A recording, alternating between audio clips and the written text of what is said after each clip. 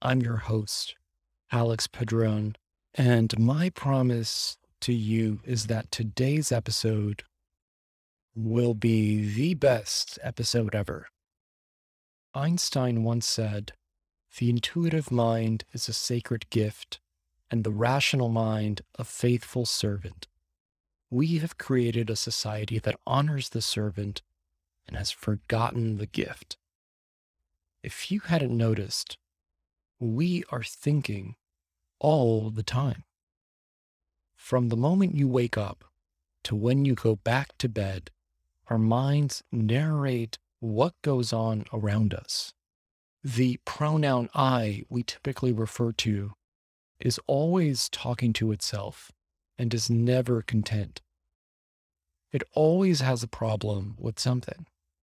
Honestly, when was the last time you really had nothing bothering you? Before you had your current problem, there was a different problem, and before that one, there was one before. If you've caught on to the game your mind likes to play, you'll realize that after this problem's gone, another awaits. What I want to bring to your attention is that most of the problems and suffering we've experienced throughout life, at least the overwhelming majority of it, has been because of our thinking. In some form or another, our problems and our suffering can all be traced back to our thinking. And it's thinking that I want to explore in this episode. At the heart of this episode is the idea that the thinking mind is a useful servant but a terrible master. Here's a metaphor for what our relationship with the thinking mind is like. Imagine not knowing what a knife is, and you're given one for the first time. You look around and you see others using their knives, and so you copy them. The problem is that those around you hold the knife by the blade.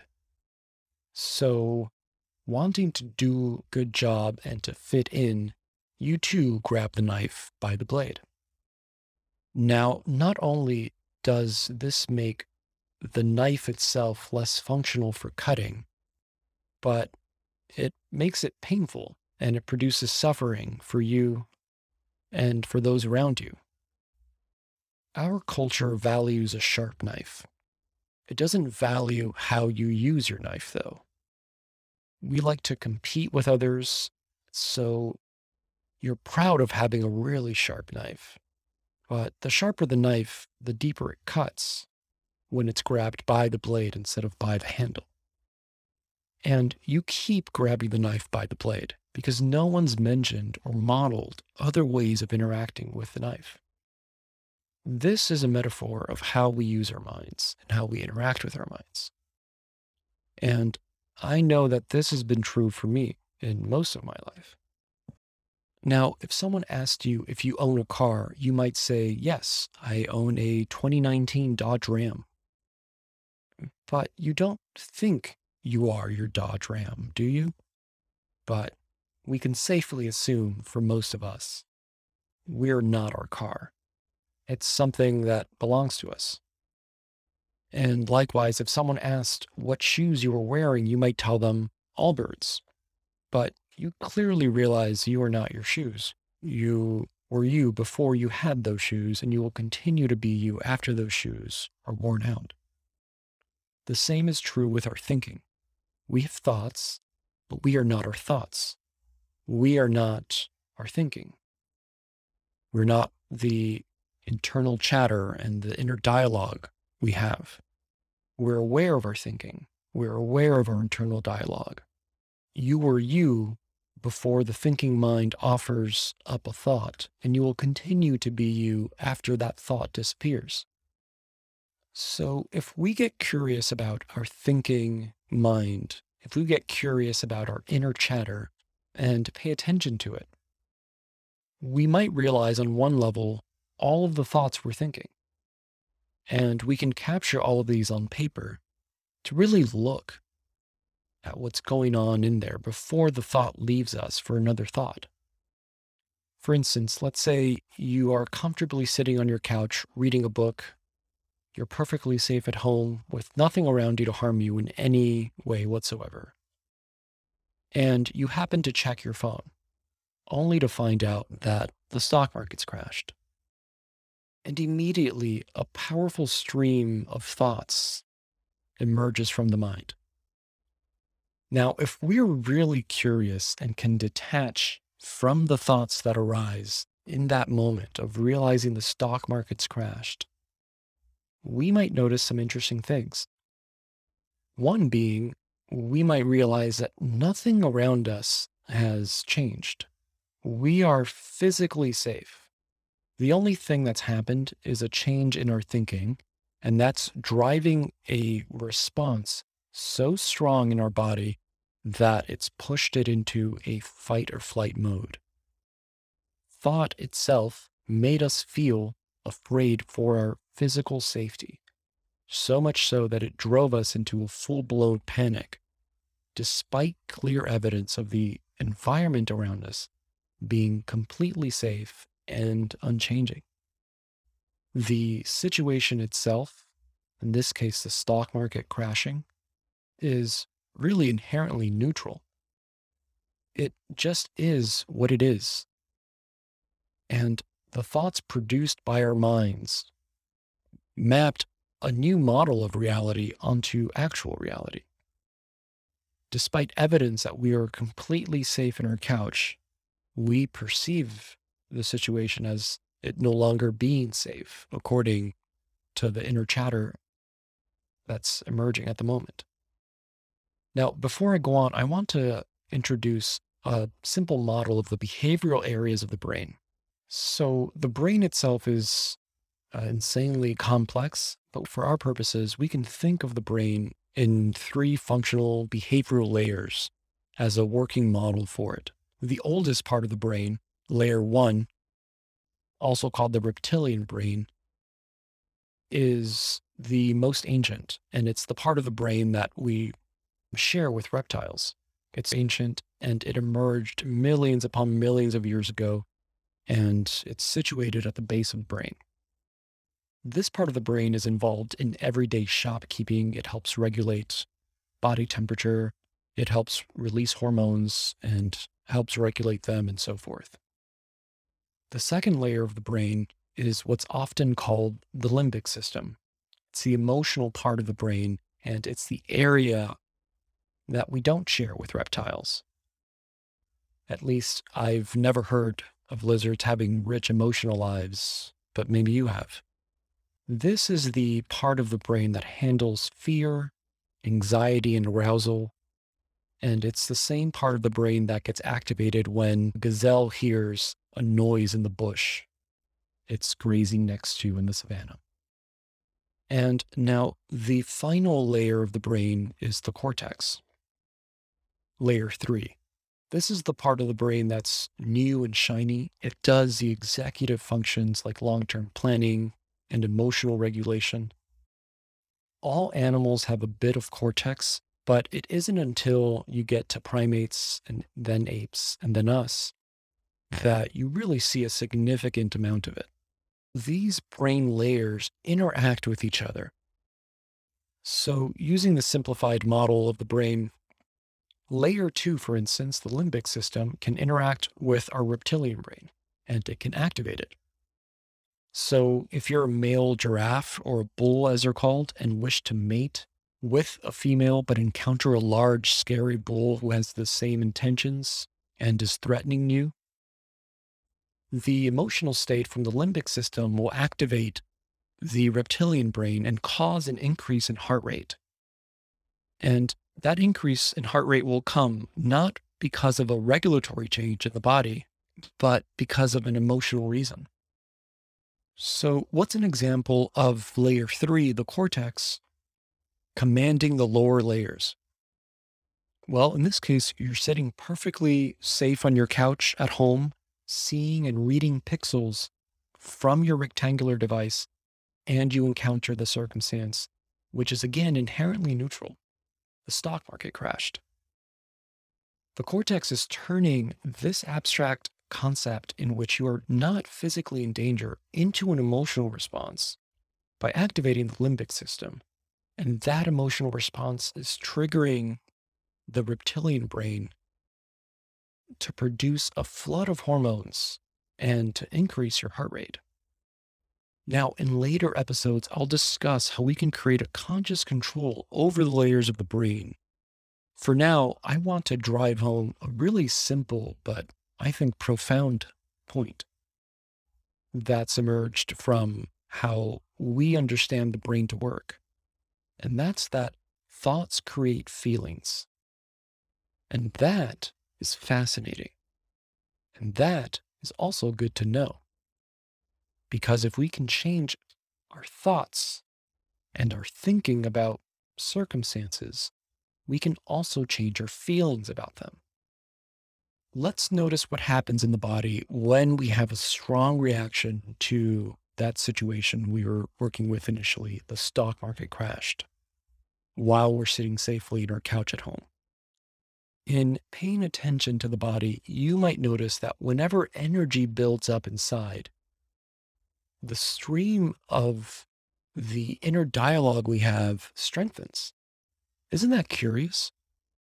So if you could imagine yourself in that situation, you're safe at home in your couch, and you've invested some considerable sum of money into the stock market, and now it's crashed.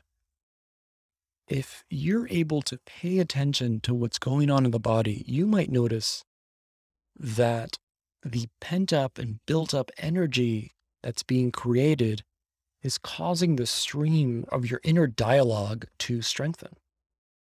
So in the moment your brain sends you into a panic over that neutral circumstance of the stock market crashing, the density and the rate of your inner dialogue increases. And it happens for the same reason a pressure cooker whistles. The stream of thoughts is the whistling pressure cooker releasing pent-up energy inside. Now, if we examine the behavior of our thinking and notice when it arises more strongly and are curious enough, we might realize that the inner dialogue we have in that moment is trying to do something really interesting.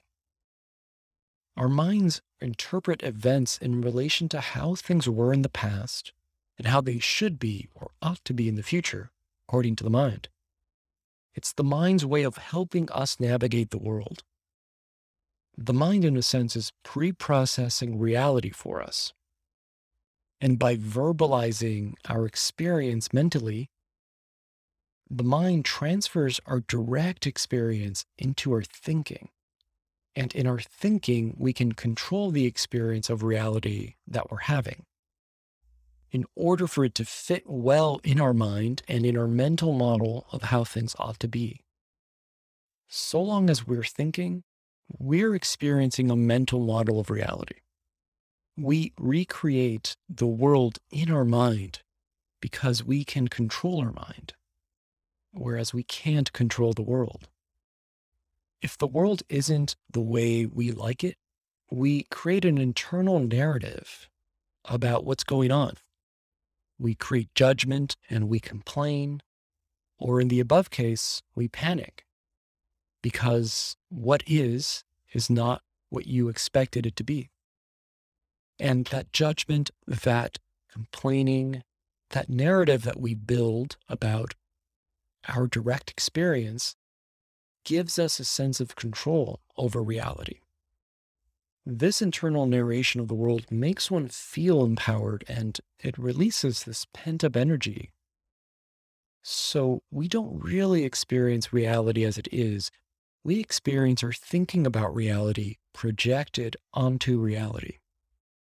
And by projecting our thinking onto inherently neutral circumstances, we create mind-made catastrophes for ourselves and we suffer over it.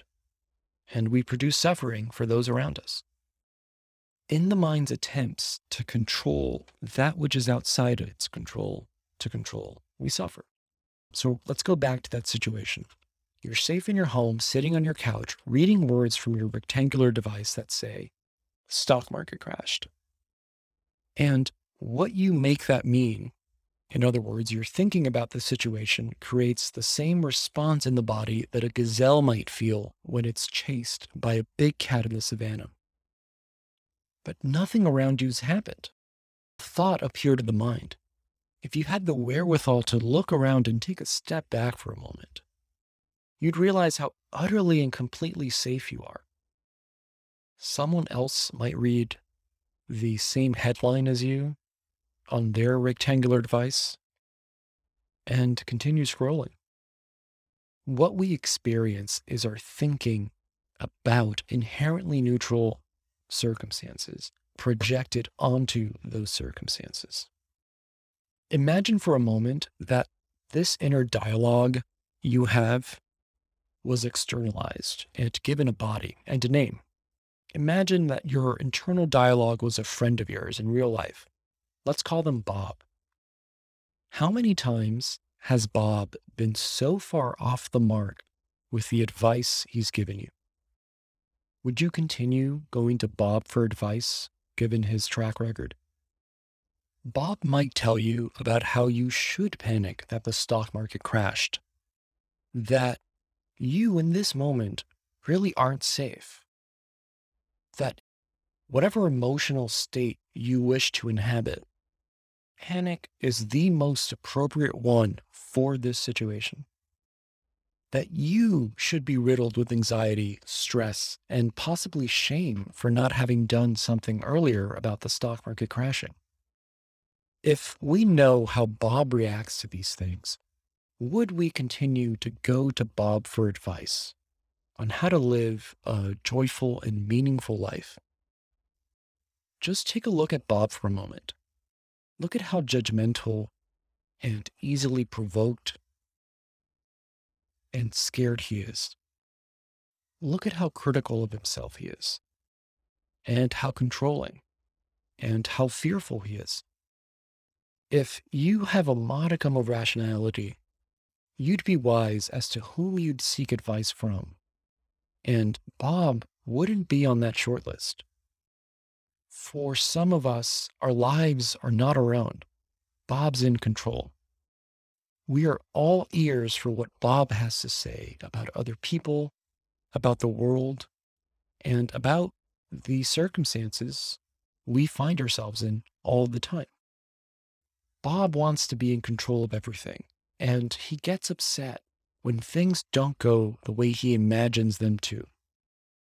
And we obediently listen to Bob and do as he says. Bob is always upset about something, and there's always a problem for Bob. Haven't you noticed?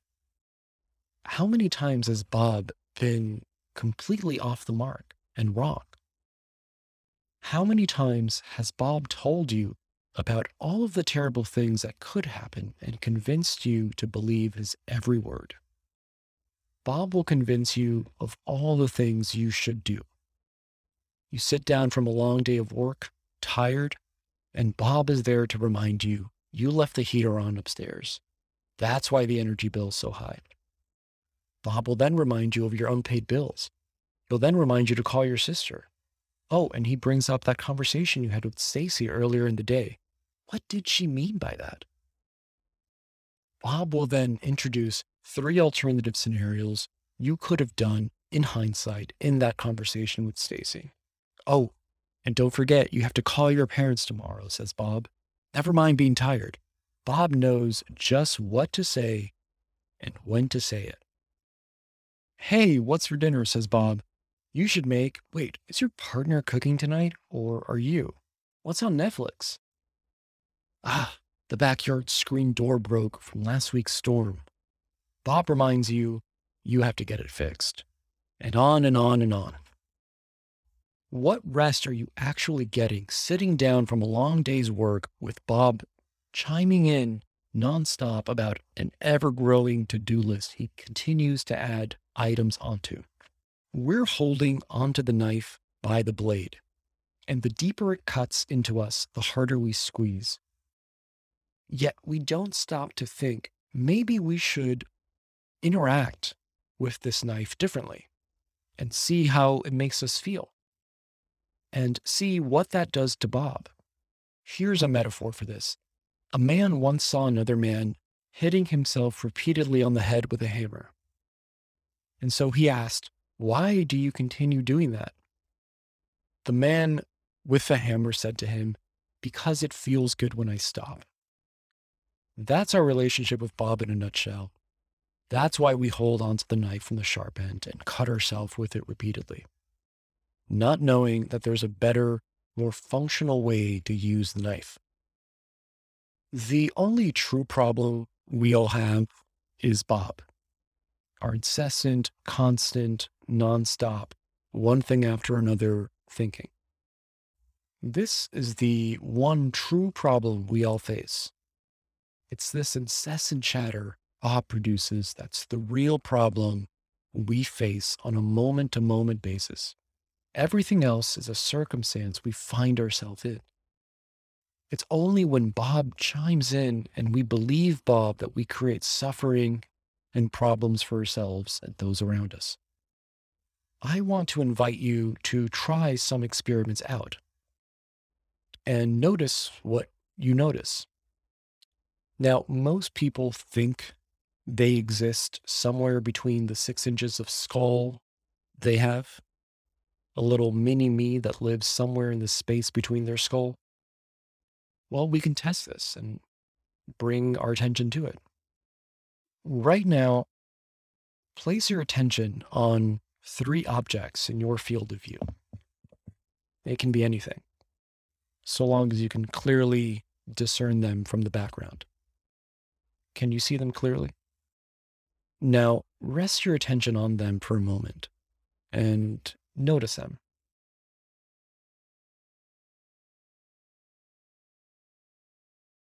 Now, turn your attention inward toward the looker. Can you find the looker, the seer? Where are they? Where's Bob? Try to find Bob right now.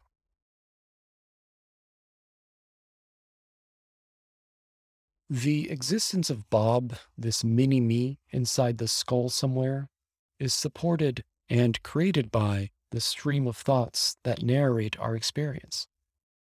When we look for Bob, there's no one there.